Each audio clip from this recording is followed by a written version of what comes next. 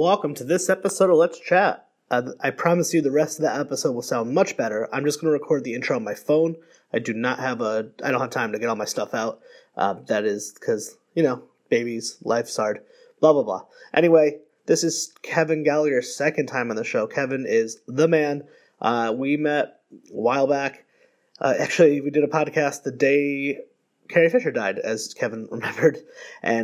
But anyhow, so he's been on this show. I've been on Everything is Awesome, which is such a great podcast. I really recommend you check it out. If you like this show, it's like this show, but better. They do live shows, and it's a little more comedy-based. Kevin is just like a writer, director, producer. The dude does a lot. And he's got a lot of kids. Kevin's been podcasting for over 10 years, which is fucking crazy since podcasting's been around for like maybe 11 years. Kevin, if you want to see it live, Everything is Awesome live. They're doing a show on January 28th at 1 p.m. at Tattooed Mom, 530 South Street, Philadelphia, Pennsylvania. It is free. Believe me, if I can get to Philly, I can't. I would totally be there. So make sure you go out there. And they'll be doing another one in March 26th. You know what? All this information is on thatentertains.com/awesomepodcast. Follow Kevin on Facebook, Twitter, all that good shit. On Twitter, he's at thatnerdykev. He's got a picture of him and Kevin Smith. Makes me jealous. We talk a lot of... I'm not going to tell you what we talked about because you can read that. But Star Wars, Kevin Smith, the usual. Such a fun episode. And I just want to say thank you to anyone who subscribes because I disappeared for a long time. And to come back, and I just checked my stats from the previous episode with The Vern. It was insane to see downloads, as many as I did. So I was really happy, and I kind of always thought that if you leave... even for a week, everyone will disappear on you. I would love to be doing the show weekly. I don't think that's going to be happening for a long while. But, I'm going to try to get a couple episodes a month out if I can. I got a list of people to record with and schedule, and life is good. The Felicity is off with her grandparents today, so it's a lot easier to do a podcast so you don't have a baby to watch or wait until they're napping. Anyway, follow Kevin online, all that good stuff, and I won't drag on. Follow me on at Let's Chat Podcast and all the things, and let's get to it. The hard, you never thought that hip-hop would take it this far. Now I'm in the limelight cause I rhyme tight. Time to get paid, blow up like the world trade. Born sinner, the opposite of a winner. Remember when I used to eat sardines for dinner?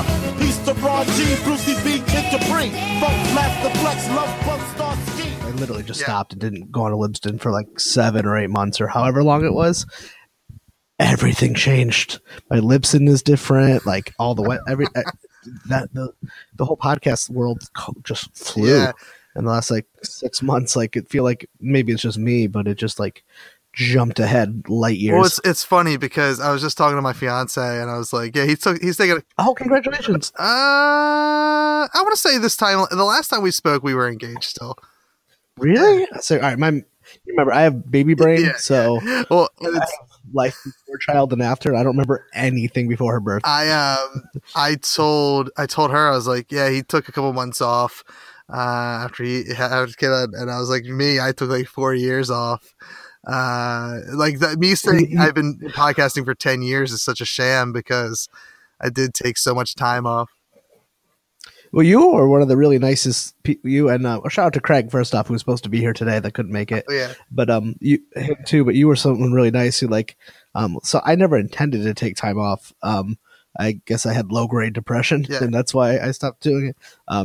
For anyone out there who did not know, basically, the quick version is my wife had a very traumatic birth, and my daughter ended up in the NICU after she was born prematurely. And then a few months later, I got diagnosed with PTSD from that. Whew. And that's what led to like leaving the show.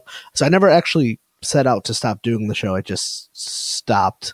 And then just the anxiety of starting it up was just too much with everything else. And then, therapy and medication, man. Wonderful stuff. Well, and I applaud you for only taking this amount of time off that you did because, like I said, I took a couple years, and I want to say I dabbled in like doing solo shows for the Zomcast and some other things here and there, but it was really just sitting down. My son at the time was 3, so this is about 2 years ago, right before I started Everything is Awesome, and he like loved the idea of microphones and the mixer and stuff. So like he got me back into it by just like sitting down and recording like 5 to 10 minutes a night every other night or whatever a few years ago. And that kind of jump started doing Everything Is Awesome again. But like I took time off, if he was 3 at the time, I took from like a main show, I probably took about 2.5 years off at that point.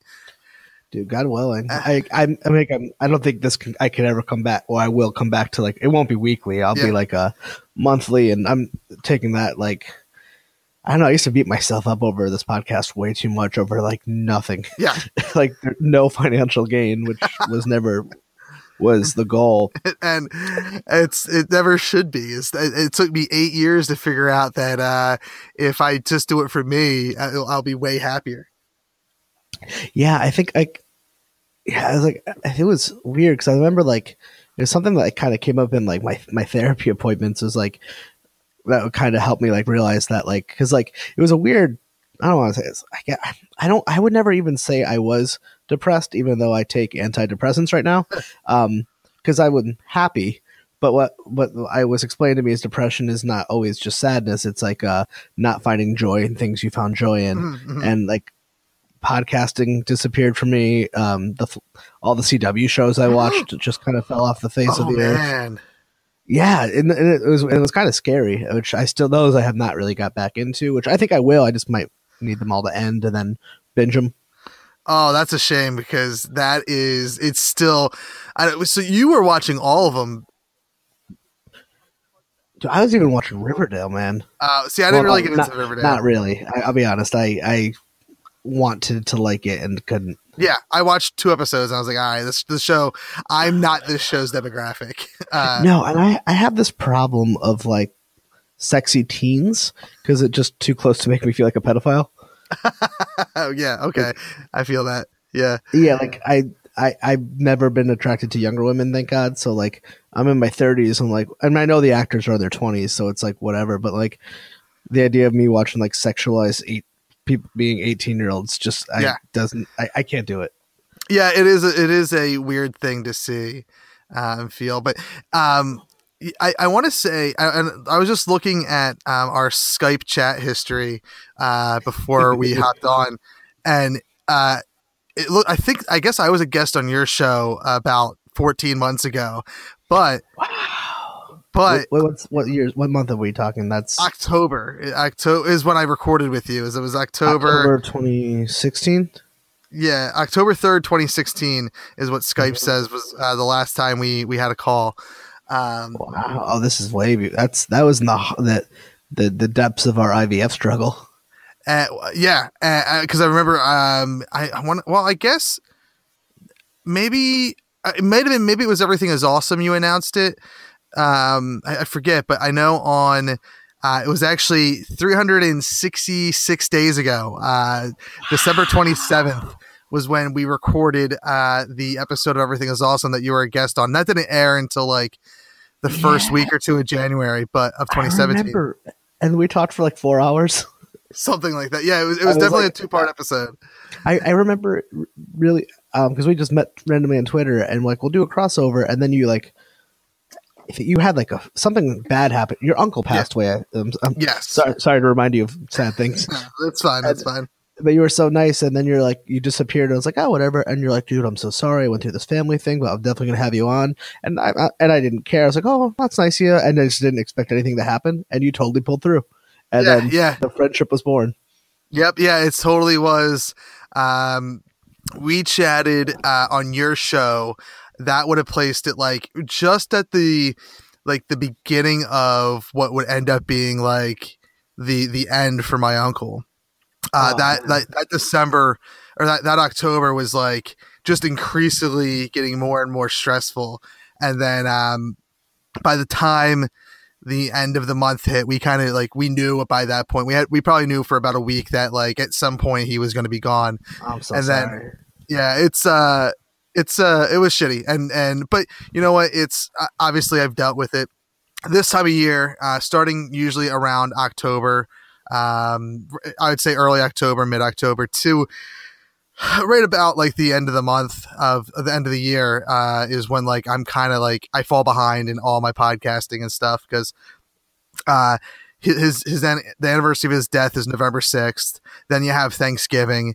Then his birthday is December 20th, and then you have Christmas right after that. Dude. So yeah, it's just a shitty end of year for me. Well, we call that because I work in the behavioral health field, like, but we call that traumaversary when you have like the anniversary of your trauma, and it's really it's hard. Yeah, I work with people who talk about stuff like happened like 50 years ago, and it's still hard. Yeah, and I mean the nice thing is that for me, and I mean I can only imagine what his wife goes through around this time of year because his son is now 6. But was 5. He had his birthday is like the end of September, so he had like. Luckily, my uncle was up and like was able to sit and like talk and like hang out and whatnot on his 5th birthday last year. But it went downhill. Like I said, pretty much. I want to say I recorded an episode about I think it was episode 37 of Everything Is Awesome. Have a Week. It was either that one or it was the one about Rogue One that I recorded last year, where initially it was going to be a really sad episode that I sat down and recorded. But then there was an uptick, that like, okay, everything's gonna be fine. So, and that was right around, my cousin's birthday, when he turned 5. So yeah, I can only imagine what them two go through, around this time of year, because it's just a really shitty situation. And luckily, like I said, for me, I have, my family that, kind of it forces me to not be in the way, like I don't think about my uncle every single day anymore. So I mean I do and I don't. I do in the good ways, not in the like being depressed that he's gone ways. And now kind of tangentially related to that, like I've always feel like one of the things people caught up with fantasy is always a weird way to connect to that kind of stuff, like with the superheroes or like the Star Wars or whatever, like when Luke died in the last, you saw that, right? Yeah. Spoilers. Oh, whatever. I mean, at this point, it's your own fault. It's been out for a while. But like when Luke died in like Last Jedi, I do that thing. I was like, oh my God, that's Ken, that's Sean, that's Nick. Like I think of like 10. Well, all right, let me boil this down. There's an old Steve Martin quote that says, when you're young, you joke about cancer. When you get older, your friends have cancer. And it's no longer funny. And that's pretty accurate, right? Like when it's young, everything's great. And you get older, and your friends get cancer, and it's not funny. But yeah, it's like, it's funny. Like I will like think about, like every time anything happens, like in a movie, it's just it's somehow I can think about sad stuff that's happened in real life. Yeah.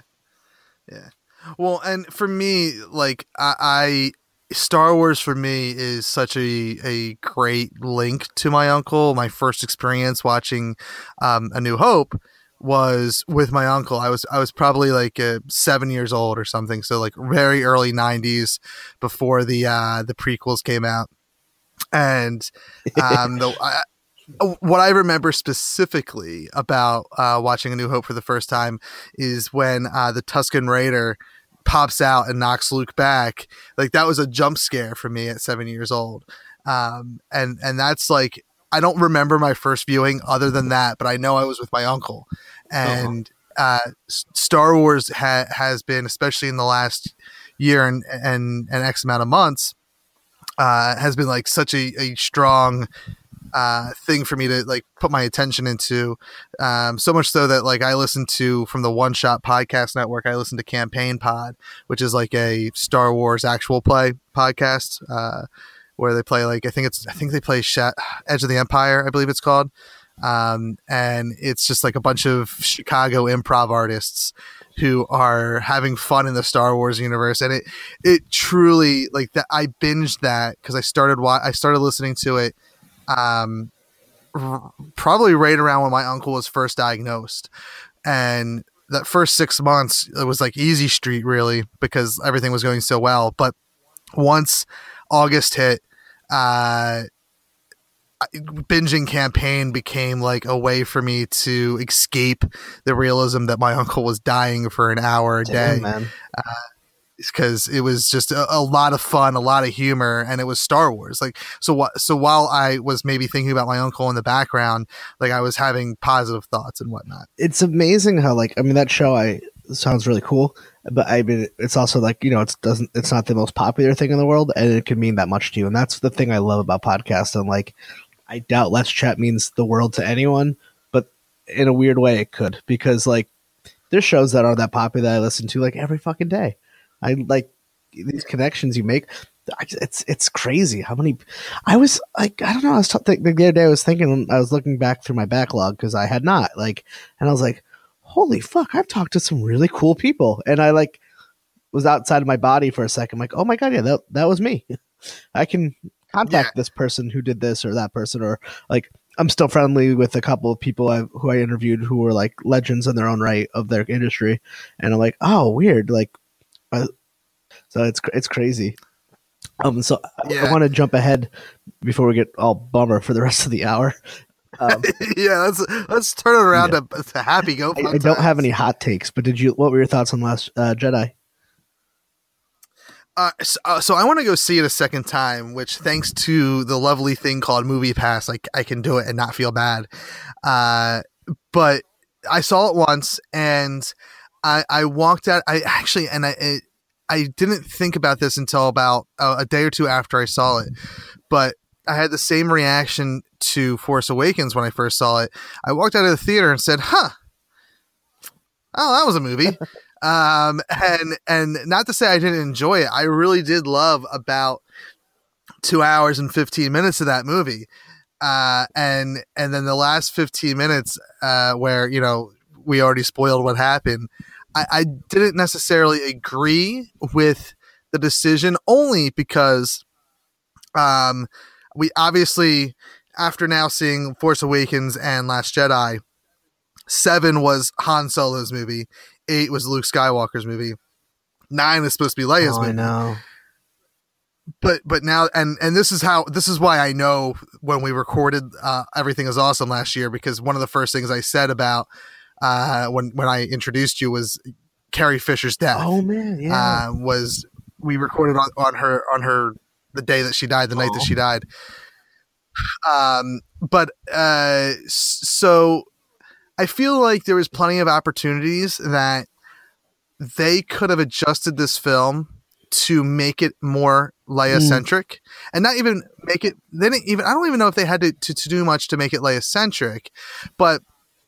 And this is I think I've heard this in a few places. I've discussed this with a few people, and I don't know the person's name, but whoever was second in command to Leia when she got Laura Dern. Instead of her going light speed through the ship, the enemy ship, Leia, they could have, and I know they would have had to use CGI to do it. But I think I think fans and everyone that watched that movie would have understood using the CGI technology that we've seen in Rogue One, that I think is decent enough to do, to have her say, no, I'm going to do this. And that would have, I think, made her story, at least like we would have seen the end of Leia, and she would have gone out on a high note, and you could have adjusted Luke's story a little bit and have 9 be about him. Yeah. And have 9 be the episode that he goes out on. That's what I would personally, that after seeing it once, that's personally what I would have it done. That being said, I saw it, I think Friday, the 15th.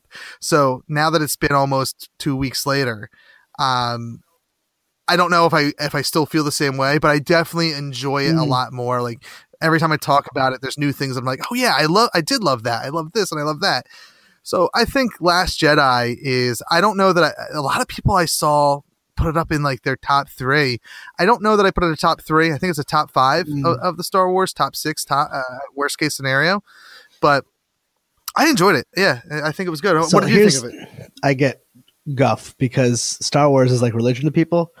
I don't come into the Star Wars franchise as a fan until Force Awakens. Yeah, that's not interesting. that I hated it. I did not see it as a kid. I think my dad tried to show it to me and I fell asleep. And then the first ones I saw were probably the prequels and then the re-releases. And the re-releases had so much negative connotation around them when they came out because of all the stuff they did. So, like, I've always been a fair weather fan of Star Wars, but when I saw The Force Awakens, I kind of understood what people love finally.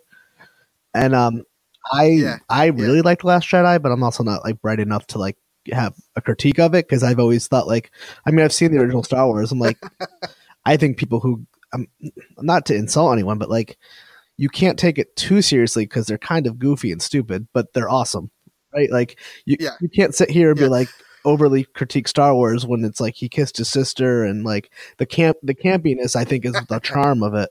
The one thing I don't like about people complaining about how the betrayal of like the Luke Skywalker character was my thinking of it is like the one true thing in any movie is like human emotion always stays the same, and like you are talking about a person who is 40 years later. So Luke Skywalker has experienced 40 years of life after everything that happened. I mean, maybe you don't like the way it turned out, but like if he turned into Ben Kenobi, it would have just been a remake. Like, so I actually like that he was kind of moody and he threw the lightsaber and it kind of, I like that it veered off into a direction for it's.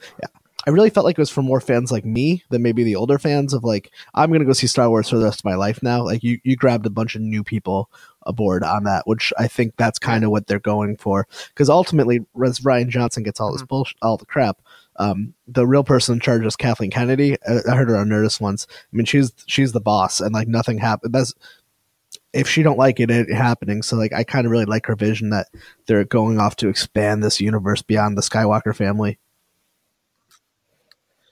Well, and I will say, like, I don't mind that journey that we saw Luke on. Like, I don't think like that's not my issue with the Luke Skywalker part of it. My issue with these episode numbers, and maybe it will change starting with episode 10. I guess it's going to have to. Why did Lucas? That's not to. I didn't mean to cut you off, but that was my confusion about the whole thing. It's like Lucas said he had like this set thing of how they were all supposed to go, but then he just didn't make them. So like it's a really weird story. I can't wait till like maybe like 50 years they can go back and make the whole story of Star Wars. Like, well, you have these 3 movies in the 70s and these other ones that everyone hates because they're garbage like years later. And then they just kind of stop and then Disney buys them and they kind of reboot it. And it's like business wise, it's kind of a fascinating story because like for a very long time, you poor Star Wars fans had 6 movies and you only liked half of them. But now I think we have like overall, like at least even if you don't love Last Jedi and Rogue One or The Force Awakens, they're still good films. So at least you have 6, 3 you love and 3 that you're like, and 3 that you pretend don't exist. Well, and it's interesting because there is a fan base for those prequel trilogies. There's a generation of kids. Brother-in-law is one of those people, and I'm like, I was like 16 when I saw that, and I was like, it's not that I hated it, I just didn't care. I was like, I don't like this, and I'm done. Well, and so it's weird, and I listened to my buddy Garrett's podcast. I Like to Movie, and wait, what was it called? Sorry. I Like to Movie, and they discuss films and whatnot, obviously. And they one of the most recent episodes they talked about The Last Jedi, and he brought up a really good point that, see, for me personally, we may have discussed this before, I don't know, but I've had a hard time like for the last like 5 to 10 years, like putting myself in a generation. Like I don't feel like I'm a Gen Xer, but I also don't feel like a millennial. Like I feel like I'm in this weird in between zone. I'm 33. Me too. Yeah, I'll be 34 in July. Okay. Oh my god, dude, no way. Yeah. So we are, in my opinion, we're not Gen Xers and we're not millennials. We're in that weird zone where we know technology, but like Snapchat scares us. Dude, get the fuck out of my head. It's so right? true. I don't get it. And I've read a fascinating article. They finally gave that group a name. Like we're I guess like for the longest time we were just a lost generation or something. But they like someone dubbed us Zennials with an X. So that we are, because we can relate to both generations to a degree. Yes. and this Zennial generation that we're part of now. This doesn't really apply to you since you weren't a fan of Star Wars as a kid, but when I say I'm a fan, there's if I'm a fan, there's 99 more people that know it way more than I do, that are way bigger fans. I'm a fan of the movies, and I never really got into the extended universe stuff.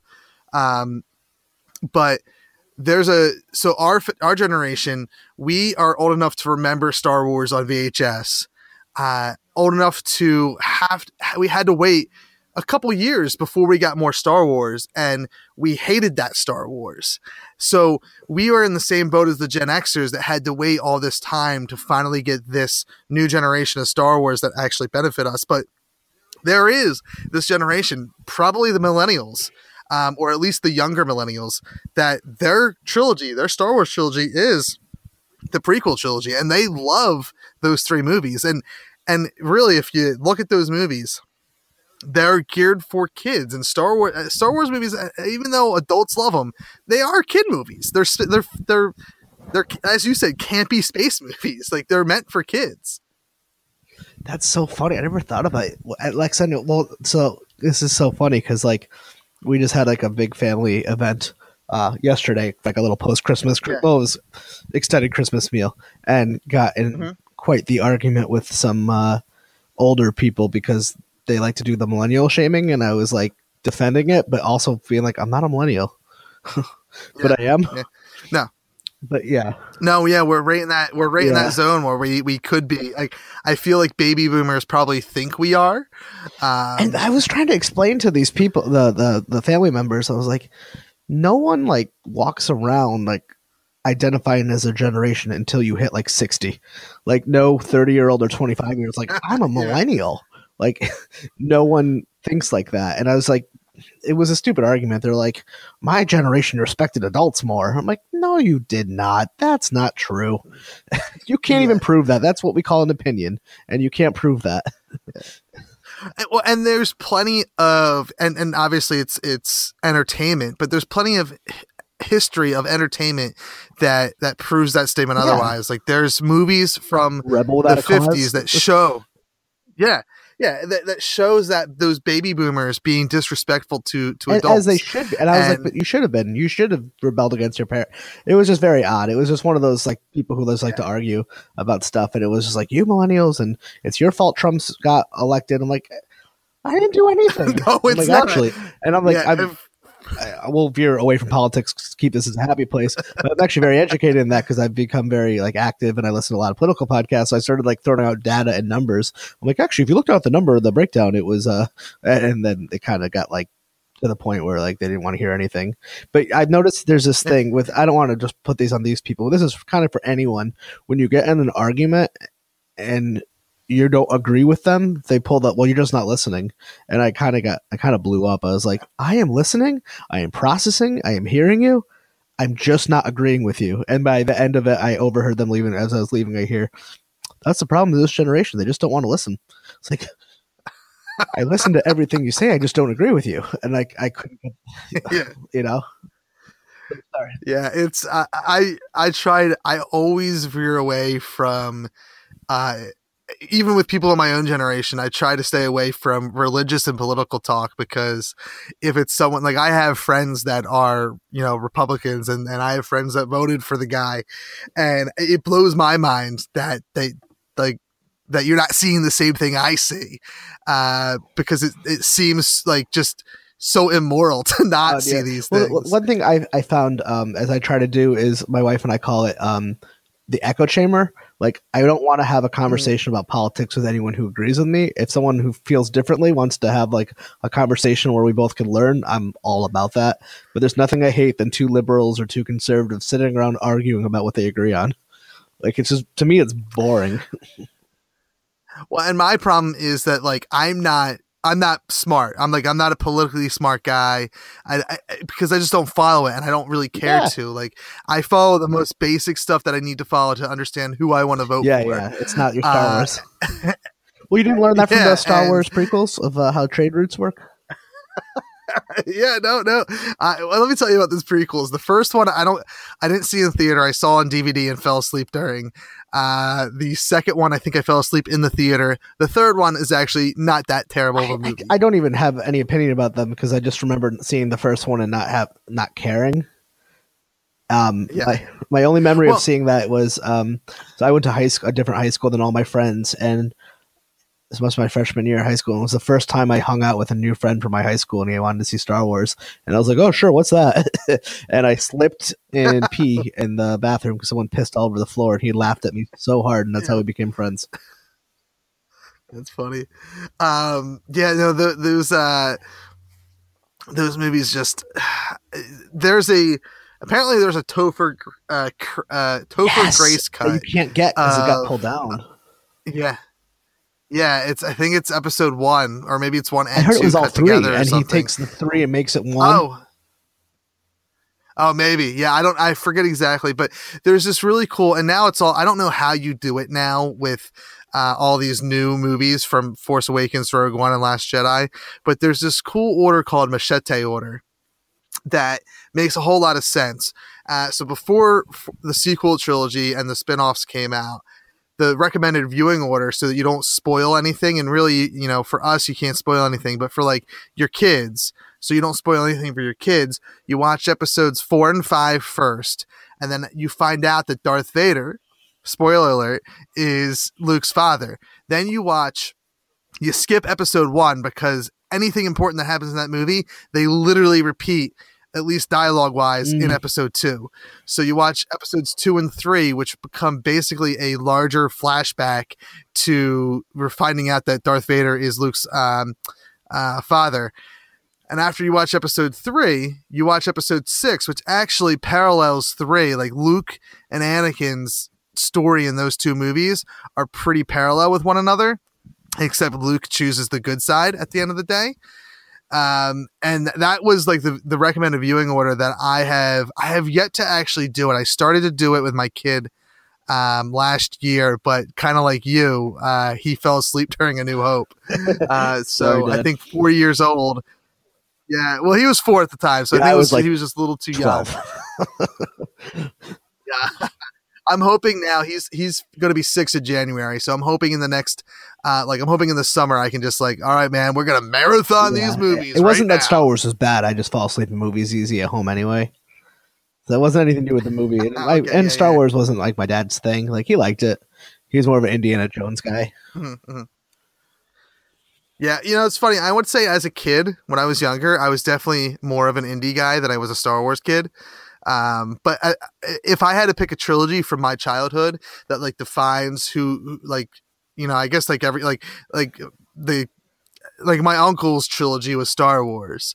My trilogy is actually Back to the Future. Yeah. That's what I watched.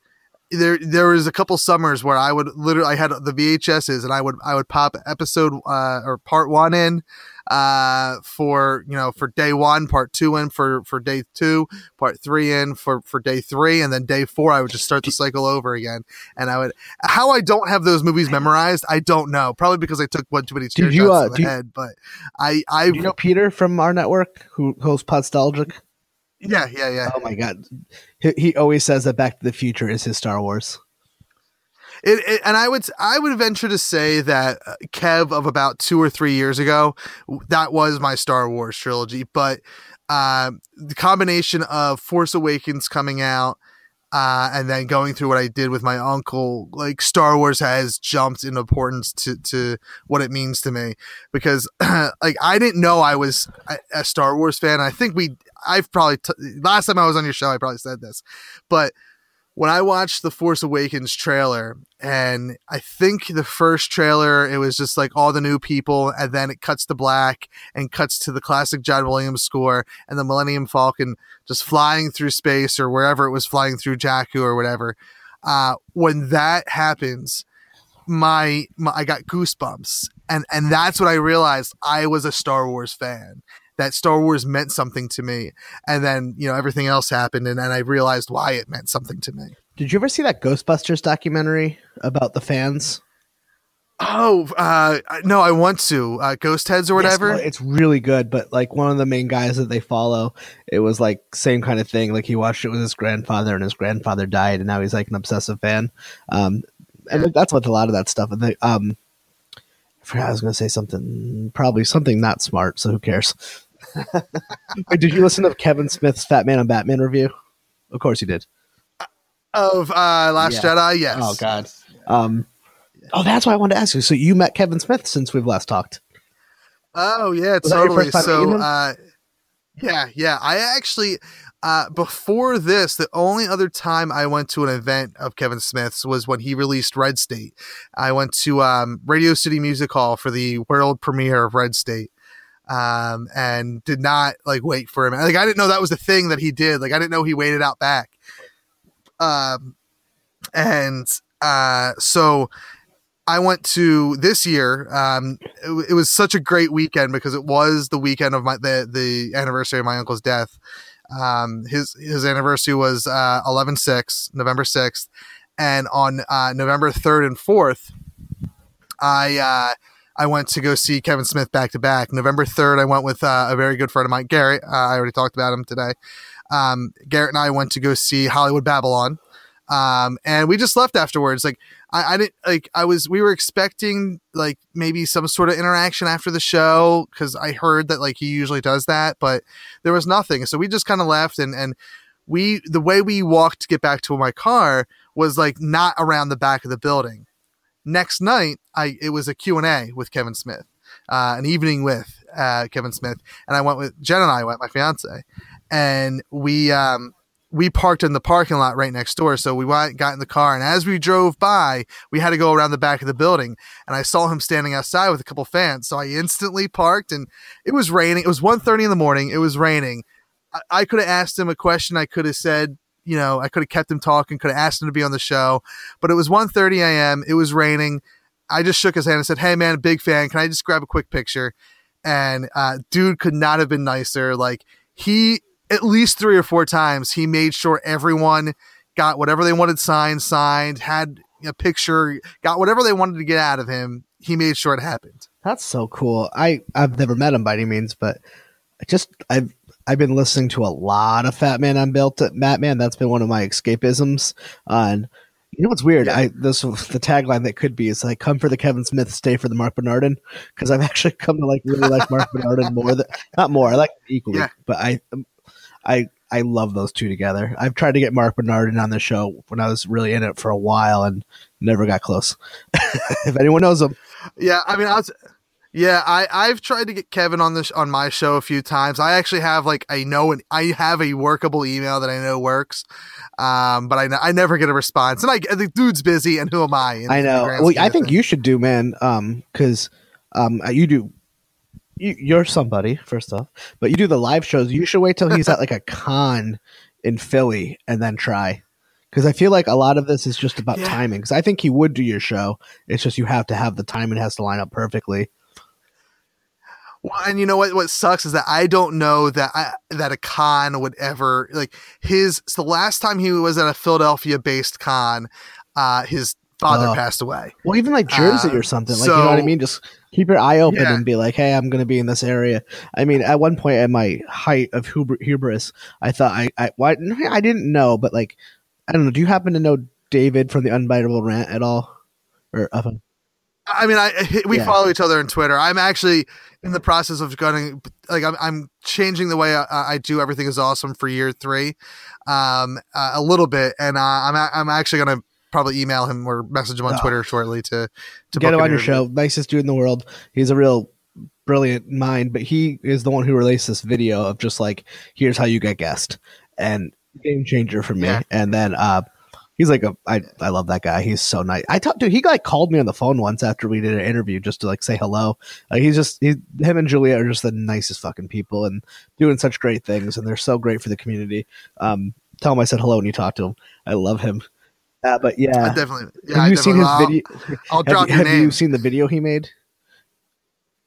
I started. You know what? You sent me the link to it, and I started watching it, and then I was probably at lunch at work. Yeah, I just like, never that's finished the stuff. It's just really, it's all just like timing and like it's it's really just about. But yeah, I tried to get Judd Apatow on my show, which I didn't think could happen, but I was like, well, I have an email and he's going to be in Providence, and it did not happen. But you know who I almost got because of David was Mike Rowe from Dirty Jobs. Yeah, I got to the booking stage with the agent, and then something happened where they only could do so many. They couldn't fit me in, and it was fine. But the first time I actually got a response from like a PR person was like, whoa. Yeah, that's all. Like my problem with trying to contact people is like, okay, if I have the IMDb Pro account, like what one do I pick? Like there's managers, there's talent agents. I was like, I don't know who I'm supposed to email for a goddamn interview request. Can I curse on your show? Okay, I forget because it's been so long since I've been on your show. I used to email everyone. I never really had much luck, and then sometimes I would do this thing where I would just do generals because for like a minute I started a booking agency. You remember you were supposed to be one of them, and then that was another thing that failed because of just the PTSD bullshit. But like the first thing I got was I booked Phil Lamar for a different podcast, and I was like, huh, and then everything went to hell. Which I kind of wish I could go because I do like booking a lot, and at some point I want to get back into it, but I want to get a job as a podcast booking agent. I'm waiting for a position to open up, and hopefully they would hire me. So if they're listening, hire me. Yeah. Hire this man. He's got the heart. He's got the drive. Yeah. But it's fun. Booking's fun, but I learned a lot from David but yeah, I guess a lot of it is just timing. Like, I guess you got to wait till Kevin puts out his next passion. Like, I feel like if he's going to be in the area around, or even when he's going balls to the wall for like Clerks 3, not Clerks 3. What's he doing? Mallrats 2? Is that his next like? No. That fell through too. His next thing is Jay and Silent Bob reboot. I think that's your best bet, is trying to get on when he's doing like his passion project. And yeah, and that he'll probably, I think he might be filming part of that over around the Philly area, because I thought it was. Yeah, I think I read that. Yeah, well, and also you should do is like get people close to Kevin, like get Brian O'Halloran. You could totally get him on your show. Yeah, well, and that's the thing. That's my big thing this year is like every year I when I hit my anniversary mark, I try to do something a little different, just to keep it interesting. And so where everything is awesome for the last 2 years has been a show where I get you on and I say, all right, you'll know when to jump in. I go, welcome to this week's edition of Everything is Awesome, blah blah blah blah blah, and I go into my stick. Then I'm changing it to where I now just the way most interviewers do their show, where it's a post interview intro and outro, and then just kind of pick up wherever we hit record from. So I'm joining. I'm conforming to everyone else, but I'm doing it for just to change my show up. Hey, how are the live shows going, man? Because that was something I always found so inspiring. Because like you got this I don't want to say little, but we're not Mark Maron, and you have like a live, a lot of live, like a lot, and I'm like, why don't I do those? I did. Let's see, in 2017, I did. January, March, June podcast, but I did 5, which was one short of what my goal was. My goal was to do one every other month, so not bad. I hit 5 shows. The most successful one of those were the Podcast Festival in Philadelphia. That was not as popular as last year's event, but that was just across the board. And then we just did one 2 weeks ago for episode 100 at Amalgam Comics and Coffee House. And that was actually, and no, not because of my show. I just booked really well. It was a packed house. It was like 25 people, which was like, I think there was only 22 chairs. So, wow. Yeah, it was. How do you do it? Walk us through that. Everyone listening, like, I think this show has a lot of indie podcast listeners. I think that's all it is, really. And then some other friends. Not all, I don't mean to minimize it, but like, so walk us through, like, I have a podcast and I live in Providence. How do I go about booking a live show for someone like me who's like, I don't know how to do this, but I'm too scared to because no one will show up?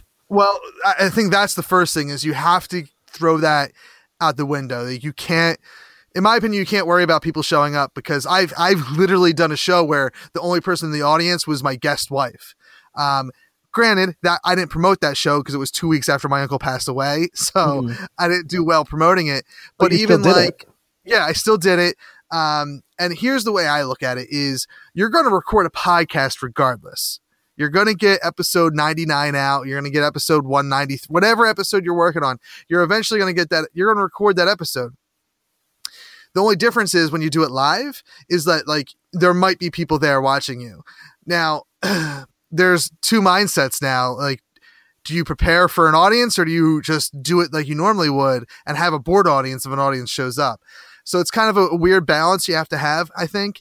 But my thought process is even if 5 people show up and listen to me talk to somebody about being in a band or about comedy or about podcasting or about whatever we're talking about, like that's 5 more people that I don't have 5 people in my house that are going to listen to me talk for an hour. So, you know, I don't have one person in this house that's going to listen to me talk for an hour. So like, but like nitty gritty, how do you find a venue? Easy. That's easy. I mean, once you don't worry about the audience, you know, you find a place that is I think we're lucky in Philadelphia. We have a lot of venues that are creator friendly and indie friendly. So you don't want to find a place that's going to charge you because you're not making money to begin with. I recommend bars and comic book shops have been great. And there's actually a local in Philadelphia, it's South Street Cinema. We're in talks with them to maybe do something there in the near future. But would you do like a commentary over a movie kind of thing or just a legit podcast? I don't know about that one yet. That would probably be more of trying to find a local filmmaker, screening the film, and then doing like a panel afterwards. Oh, dude, that's so cool. Yeah. So, and that's the thing. Like I changed my show up for the live show. For example, the kind folks listening to Let's Chat right now, what you're listening to is basically Everything Is Awesome. But not when I do a no. If anything, we're equals. You're getting back into the swing of things. Yeah, it's hard. Everything Is Awesome is essentially this show. I just sit around and talk for an hour about literally. The goal is to talk about the person and what they do, but I think I had you on the show. We went on for an hour about The Flash. No, I did not like. There's a new character this season that I hated, and I don't know if it was because of the show or if it was me. So, who was it? Stretchy guy. Oh yeah. It might be. I give him a shot. I think you. I did like Supergirl a lot. Yeah, so, I love those shows. I think Supergirl got like that scene. Maybe it was the last season of Superman fighting Supergirl was better than Batman vs Superman. Oh yeah, totally, 100%. Supergirl and The Flash are the 2 best shows going for the Berlantiverse right now. The Legends is really good, and Arrow has made a comeback this season, in my opinion. Dude, let's talk about this Kreisberg dude. What the fuck? Oh my god! Oh, how heartbreaking as like a fan. I only knew him because I heard him on a podcast once, so I was like, but what a d-bag. Yeah, it is. It is a shame. Yeah, I'm glad they got rid of him, and I wish I don't know anything more of it. Like, did they know? Or are they covering it up? But Melissa Benoit, whatever you say her name, Benoist, I think. I don't know. She made a really kind of nice statement that he's gone and it's a good environment, and I don't like people who sexually harass. And fuck you, Kreisberg, but I still think you're a creative mind that's a genius.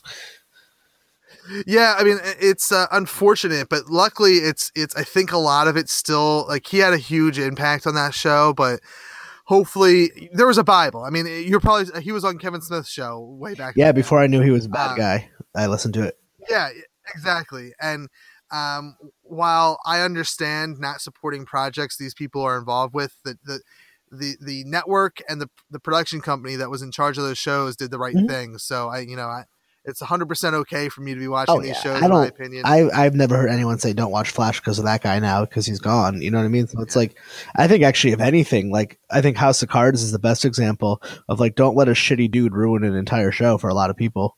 Like, if anything, get rid of the shithead Kevin Spacey and give the power to Robin Wright, which they did. And like, so I actually, that's my method. It's like, well, don't end it because this guy's a shithead. You should replace them with a powerful woman or a person of color or someone who's not a harasser, and then continue on stronger without them. Yeah, no, totally agree. And what I'm disappointed about now, I haven't watched House of Cards in a couple seasons. No, me neither. I stopped a long time ago. Yeah, I watched the first two, and then the third one was just not that I didn't like it. I didn't have time. Nothing happened. I think that's when I stopped. Maybe that's why I stopped. I don't know. But I think thing with the sand that they made, like the monks. I don't know. It was terrible. I don't even know. My problem with it though is I think they should have not said this is going to be the last season. I think they should have seen what they could do with Robin Wright at the helm, and like, you know, if it was successful, it got more viewers, or at least was the status quo, and you could reason with keeping it on for another season beyond that. Like, make her the face of that show and let it go for another season or two. Take a cue from, like, I don't know, did you watch Veep at all? No, not really. A great comedy. But so she's vice president in the show, and then the season that just aired, she loses the election, and it's about the year of her like life after office, and it's a comedy, but still interesting because they had built such a strong foundation of the characters that it wasn't about her being in power in the White House or whatever. It was more about the character still being a shithead and doing horrible things. Interesting. But it's a really good. But they're ending. I think they're doing one more season. But Julia Dreyfus had breast cancer. Yeah, that's sad. That's really sad. I love her. She's really funny. Yeah, I'm sure we were talking about something important, but I don't remember what. Yeah, no. So to find a venue, going back to live podcast. That's why you're here. You're the host. Yeah, I would say, like, you know, find a venue that you're going to be comfortable shaping your show around. For instance, I've now booked. I always book another show along with myself so that, you know, there's 2 hours. So that's a 2-hour event. I feel like it's a waste of time to only have a 1-hour event. So I always book a second show with me, but even if you're not going to do that, if you're going to do it on your own, like if you're going to book at a comic book store, you have to gear your show towards that. So for example, the first comic book store I ever did, I had a guy on who played Thor, and we played it up like it was going to be Marvel's Thor is our guest. Like, the legitimate God of Thunder that you've seen in the comic book pages is real. He's coming to the show. It's going to be awesome. And he comes out, and he's dressed as like the traditional Norse god Thor. And I'm playing dumb. I'm like, oh man, Thor, you're dressed weird. You're talking funny, blah, blah, blah. And it's just this bit that 5 minutes into the interview, I'm like, wait, you're telling me Marvel's Thor is fake and you're the real deal? That's funny. That's creative. We did that. I did one that was a little bit more traditional at a comic book store, and it bombed. I don't want to say it bombed, but it didn't play the way that I wanted it to play. So then when we went back to that comic book store for the 100th episode, the reason I picked that venue is that the way I wanted to celebrate 100 episodes is we played a role-playing game. I have a friend who hosts an actual play podcast, and he designed a game called Mission Accomplished. And it's like it's basically like, you know, a group of spies who went on a successful mission, and this is the debriefing, and something went wrong during that successful mission, and mission control is going to figure what happened. So it's just like sitting around. It's like an episode. It's like Kevin Smith directed a spy movie. Is because it's just a bunch of people talking, and I filled it with a bunch of improv people so that it was really funny and stuff. But that's what you need to do to I think have a successful live show is plan your show for the venue you're at. Has that helped you feel like you've grown an audience? Well, I don't know, because this 100th episode show was the first show that I actually had, like, a show that I booked was as popular as the Philadelphia Podcast Festival. The next test will be in exactly 1 month, January 28th. is our second annual Everything is Awesome Let's F Cancer Podiversary Festival. We put this together last year to raise money and awareness for Fuck Cancer, and also to celebrate Philadelphia podcasting and to celebrate the first anniversary of my show this year. It's obviously the second anniversary of my show, but somebody likened it to like a preview festival to what we do in the summer for the Philadelphia Podcast Festival. So that's what we're billing it as. And this will be the real test to see if I can bring people out, because we're booked for, I think 6 shows are coming out to perform, including my own. We're going to Tattooed Mom, a nice little bar that can hold about 25 to 30 people in the upstairs room. So I'm really excited for it, because it's just me having fun, watching shows that I like, perform live, celebrating my podcast birthday. And at the end of the day, it's a way for me to honor my uncle and raise money. Have you reached out to like a Mel? Because he does a lot of work with the Fuck Cancer organization. Not yet. That's I don't want to put them on blast, but I've emailed my contact there a few times in the last month and have not heard anything back. But eventually I would like to get to the point where, you know, this annual event is something that like they're more like a fundraiser kind of thing. Yeah, because they do fundraiser events all the time, and I want it to be where they're more involved than what they are. Like right now, like last year and this year, I don't know what they're doing this year, but last year they helped promote it a little bit on social media, but they sent us some swag to give out. This year, great. Yeah, this year the idea was my initial idea was to bring it a little bit more local to me in Bucks County, which is, I live in Bucks County. Philadelphia is about 45 minutes to an hour away. So the idea was to bring it a little bit more local, but we would have to rent a venue. And so the idea was like, all right, well, F Cancer will be the name that helps us like secure the nonprofit deal and also raise money to even like rent the place out. But then I the last minute I said, you know what? No, let's just go to a place in the city that's going to give it to us for free. And then I usually get a bunch of people to help out, to run sound and whatnot, to donate their time for the cause and whatnot. That sounds really cool, man. Good for you. Yeah. What date is that? I'll put this up before that goes up. January 28th is 2018. It will be at Tattooed Moms on South Street in Philadelphia, Pennsylvania from 1 p.m. to 7 p.m. It is the Sunday before the Super Bowl. So you have no excuse to not come out if you're in Philadelphia, because you're going to be waiting for that Philadelphia championship. We all know it. You're going to be waiting 1 week away for that Philadelphia to bring home a ring. That is the most sports talk that's ever happened here. I can't help it, man. I bleed green, and it is our year despite our quarterback going down. I don't know what you're talking about, but I respect it. There are words, Kev. I don't know what they are. No, I'm not an anti-sport person. I just don't really follow. But that's pretty cool. That's awesome. Well, I'm happy for you. That's a really good thing that you're doing. So people around the area, if you are in that area, please check it out. Is there a way we can support you online, like financially?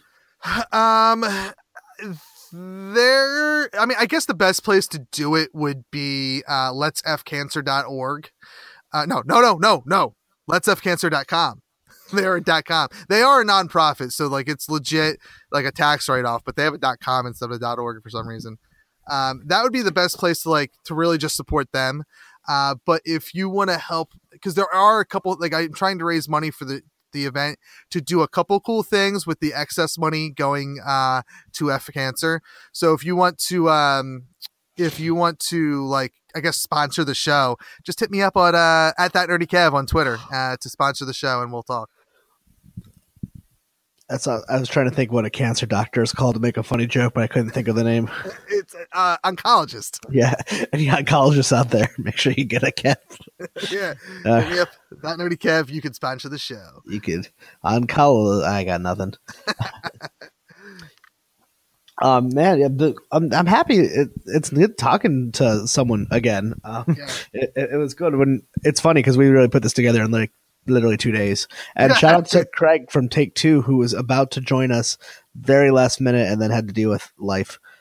So and Craig is like one of the night. I actually never talked to him, but we've talked like on social media, like and like DMs and stuff, and it just seems like the nicest human being. And I actually really like Take Two. It's a great podcast.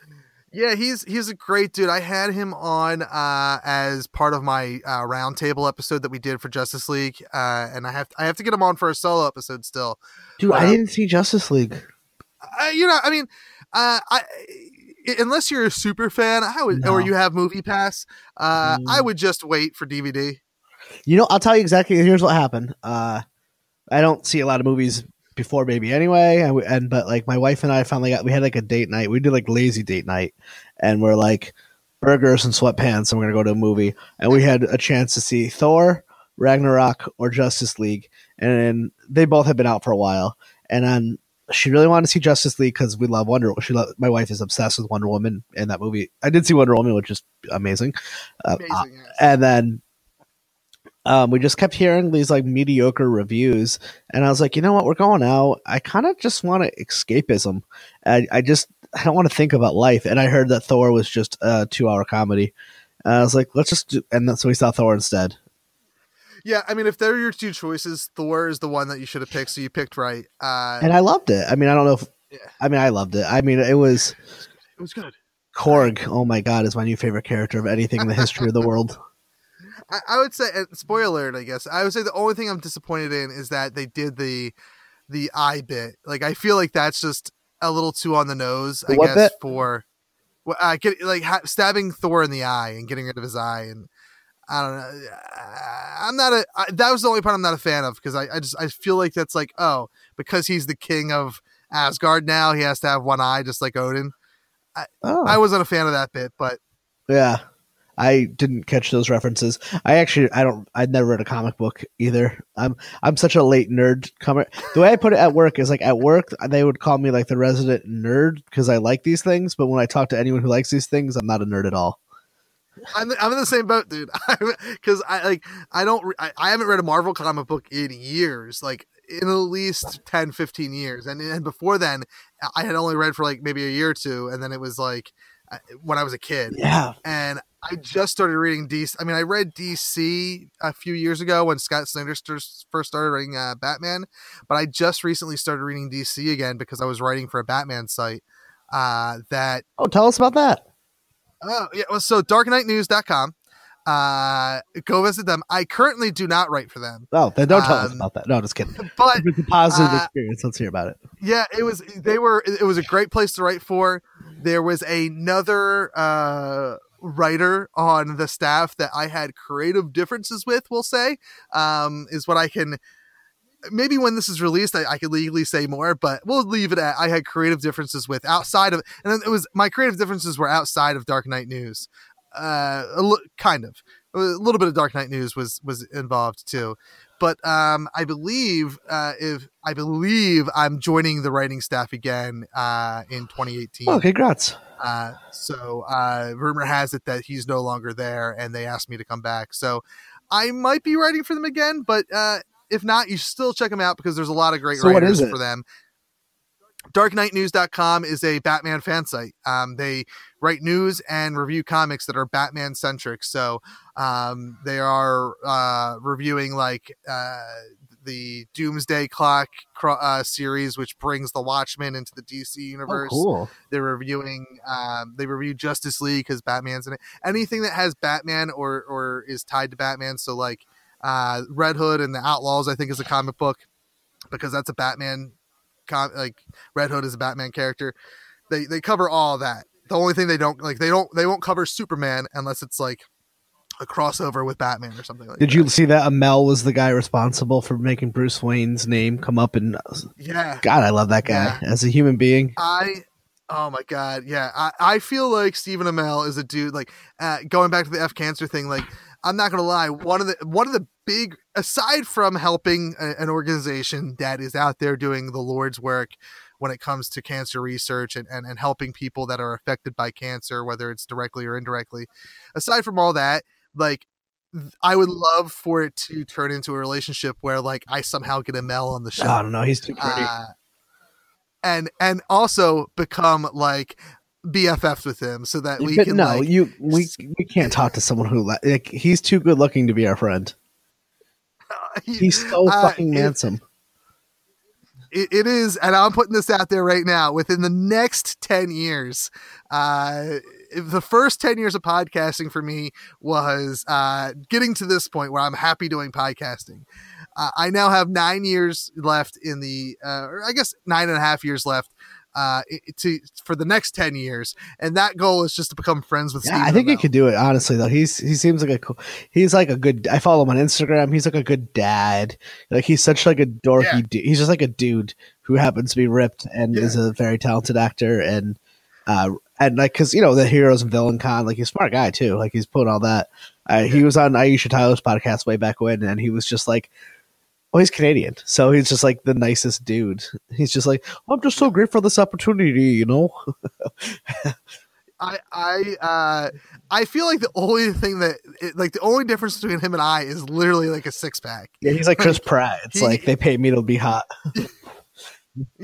Yeah. Like I love the dudes. Like, as much as I like Flash and Supergirl more than Arrow, I feel like Stephen Amell is the most relatable like actor out of the whole Berlantiverse. Yeah. And I love okay, that's fair. He is. He definitely is. Because I like Grant Gustin. I've heard him on a podcast, and he just kind of came off as someone I didn't like.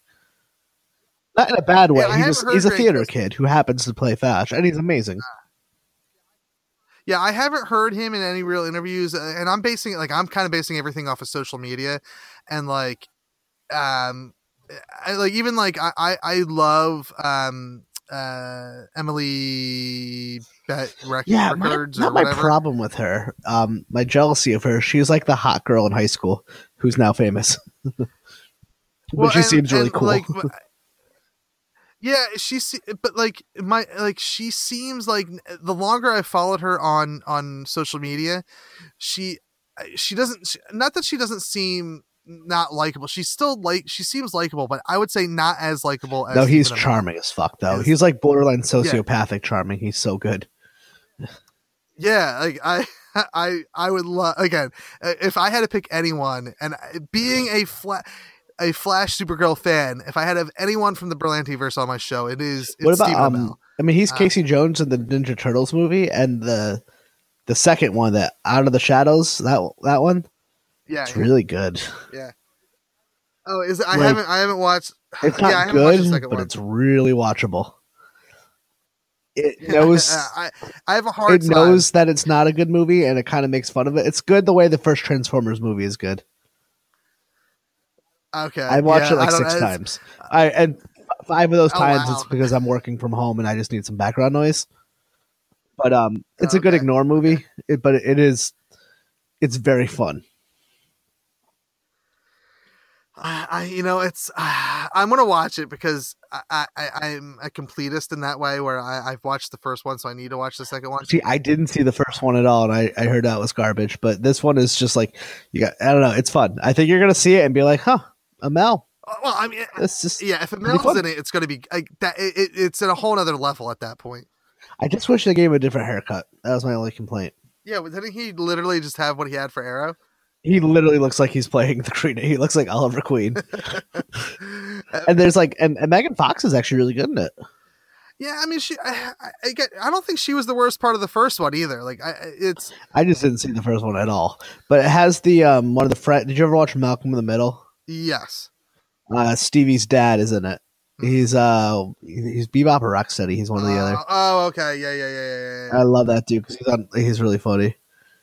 But yeah, it's like, I mean, I will not be like, hey, go out and see it. It's a good movie. But if you want like this is a fun movie where I'm not using my brain and some good action and it's pretty silly. I really like it. I actually think I like it a little too much. My big problem with the new Turtle movies is that they could have easily just not made them look like freaks. Like, yeah, I don't know. I don't have any opinion on those. I did not care. When those came out, I was like years behind. I was like, yeah. But yeah, they could have done CGI, but like, I don't know, make the heads look like they did like in the 90s. I don't know. That's just Yeah, I like I guess those were my Star Wars growing up, which is why I stopped because I was like, I had bad taste. they. I jump on the wrong horse. Everyone's watching Star Wars and Back to the Future, and I'm like, ooh, the Ninja Turtles. You know what? The Ninja Turtle movies are very special, really, really special to me as well. Like that was The first one's very good. oh, it's so good. Even The second and third I are pretty like bad. I like the second one. The third one, The second one's good if you had seen it as a child. yeah, I'll go with The that. way, like, and I feel like that's like Star Wars was for me. Is like, I didn't see it as a kid. I was like, I don't get it. Yeah, I find it likable, but I know Star Wars fans. I just think are the worst type of fan of all the fandoms. I think Star Wars fans are the absolute worst. well, look at them. They're They're the fucking worst. they were pissed that Force Awakens was basically a New Hope rebooted, which I thought was a genius move. Like there's I love that Rey was the Luke Skywalker of that film. I love that Poe was like the Han Solo of that film. Han Solo was the Obi-Wan of that film, and Luke was the Yoda of that film. I loved it. I loved everything about that movie, and I love and now they're all bitching that The Last Jedi is too different, and I don't know. I don't exactly know how much I love this movie yet because I need to see it one or two more times. But if you're gonna I think you should take a chance. If you're gonna reemerge this franchise, the best way to do it is the way that JJ did it, and that is give people what is familiar to them, so that you don't have another prequel, on your hands, a prequel story. If they had started if Force Awakens started out as being completely different than Star Wars, like Last Jedi was, Oh, it'd be done. they would have gotten roasted, and no one it would have been bad. It's true because I think a lot of fans are only looking at for storage perspective, but Disney has to look at this narrative as a business in a weird way, right? I think you're right. Like you have to start off with like, here's what you know, and now we need to veer you away from take a piece of what you already know and go a little bit to the left or right so we can continue this for forever. Yeah, and just like there's a TV show Bible for The Flash and Arrow and all those CW shows, there's once Disney acquired Lucasfilms, they have I'm sure they developed a brand new Star Wars Bible that says, all right, here's what 7, 8, 9 is going to be about. And then we're going to do this spin-off movie. Oh, you know what? Ryan Johnson was a great person to work with. He has this awesome idea. Let's let him roll with it. Yeah, he's getting 3 more. Yeah, and I guarantee you that they have an idea for what's going to happen in 10, 11, and 12. We've talked a lot about Star Wars tonight, and I'll try to make this the last thing I say about it. It makes me happy. I honestly think that after Episode 9, there should be no more of the saga films. It kind of feels like that's what they're doing. And I hope so, because here's why. The saga films are about the Skywalkers. And we're already now at a point in Episode 9, unfortunately, because Carrie Fisher passed away, where like Episode 9 is not necessarily going to be about the Skywalker family. And I understand that the new trilogy is to introduce these new characters, but like these new characters, Rey, Finn, Poe, we're not going to see them again. Rose. Like after Episode 9, they're done. Oh, interesting. So like, I mean, maybe we'll see them down the road, but like, what's her name? Daisy Ridley? Yeah. Ridley. She said that she's not interested really in coming back after Episode 9. Weird. Someone's stupid. Like, but like, I get it. Like, you don't want to be you don't want to do Star Wars for the rest of your life. I mean, I think that's stupid. I would do Star Wars. I take that paycheck. Yeah, but like, I don't know. Unless she ends up being a Skywalker of Skywalker blood, which I don't think she's going to be. I think, I'm on the fence about whether Kylo Ren was telling the truth or not. But I don't know. I think that you need to make sure Episode 9 ends in a way that feels conclusive as far as the Skywalkers are concerned. And I don't think we're there yet. Like, I don't feel like that, and I think we need to see that if Kylo Ren is the final Skywalker, like he needs to die a hero, and then that way their Skywalker legacy is done, and it's any future movie is maybe they're not going to call it a Star Wars story at the bottom, but you can't have 10, 11, and 12 unless you have, in my opinion, Mark Hamill, Carrie Fisher, or Harrison Ford involved. I don't see it happening. I think you're right, and it seems like it's in good hands because Kathleen Kennedy fired a bunch of people who weren't doing what she wanted. Yeah, she's a badass. 100%. Yeah, so I'm interested. I'm interested to see what they do after 2021 because I have a feeling 2021 is going to be their Obi-Wan Kenobi story. At the end of the day, it's still better than Avatar, which we still get more of for some reason. Yeah, which is going to be owned by Disney by June. It's so let's see the Disney. Let's see the Avatar Star Wars crossover where they land on Na'vi, and you're like, oh boy, they're really scraping the bottom of the barrel. Well, I'll tell you. We could go another 45 minutes about Disney and Fox. That Disney Fox merger. So yeah, I was gonna say. So let's not go that direction. Yeah, the baby wakes up regardless what time I go to bed. That does not matter to her. I'm on vacation this week, so this is the first time I'm actually doing one. So it feels nice to get back into the swing of it. Well, Kev, obviously, thank you. And where can people find you online?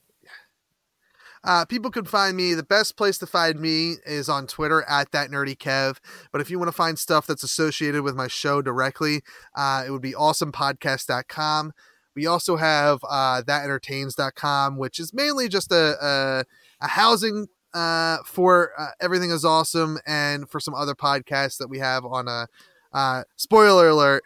I'm part of the Quartet Bards Podcast Network with Everything is Awesome, but I also have my own podcast network, That Entertains Podcast Network, that we have a couple shows on. Wait, we're on the same network? Shout out. Huh? No, just kidding. Shout out CTA and big things coming from them. I just saw that email from Carly and I was like, she's awesome. And shout out to her for letting me just disappear and being super nice to me about that. And I did the same thing, from like November to like 2 weeks ago. I sent her an email. I was like, here's like 15 shows that I've just got posted. Everyone on that. So and there's like a Facebook group just for the Quartet Bart fans, and it's really nice. And everyone's really cool and a lot of TV talk. So join that. Dude, thank you so much. And to quote Mark Maron, we good? Oh, I don't listen to Mark Maron. All right, never mind. Get on that one day. But awesome, man. Have a week. Let's Chat with Revel and Friends is part of Quartet Bards, a podcast network featuring pop culture, TV, and movie podcasts. Check out our other shows, That Popped Is Live, Talking Shondaland, We Got 5, and TV Ate My Brain at quartetbards.com.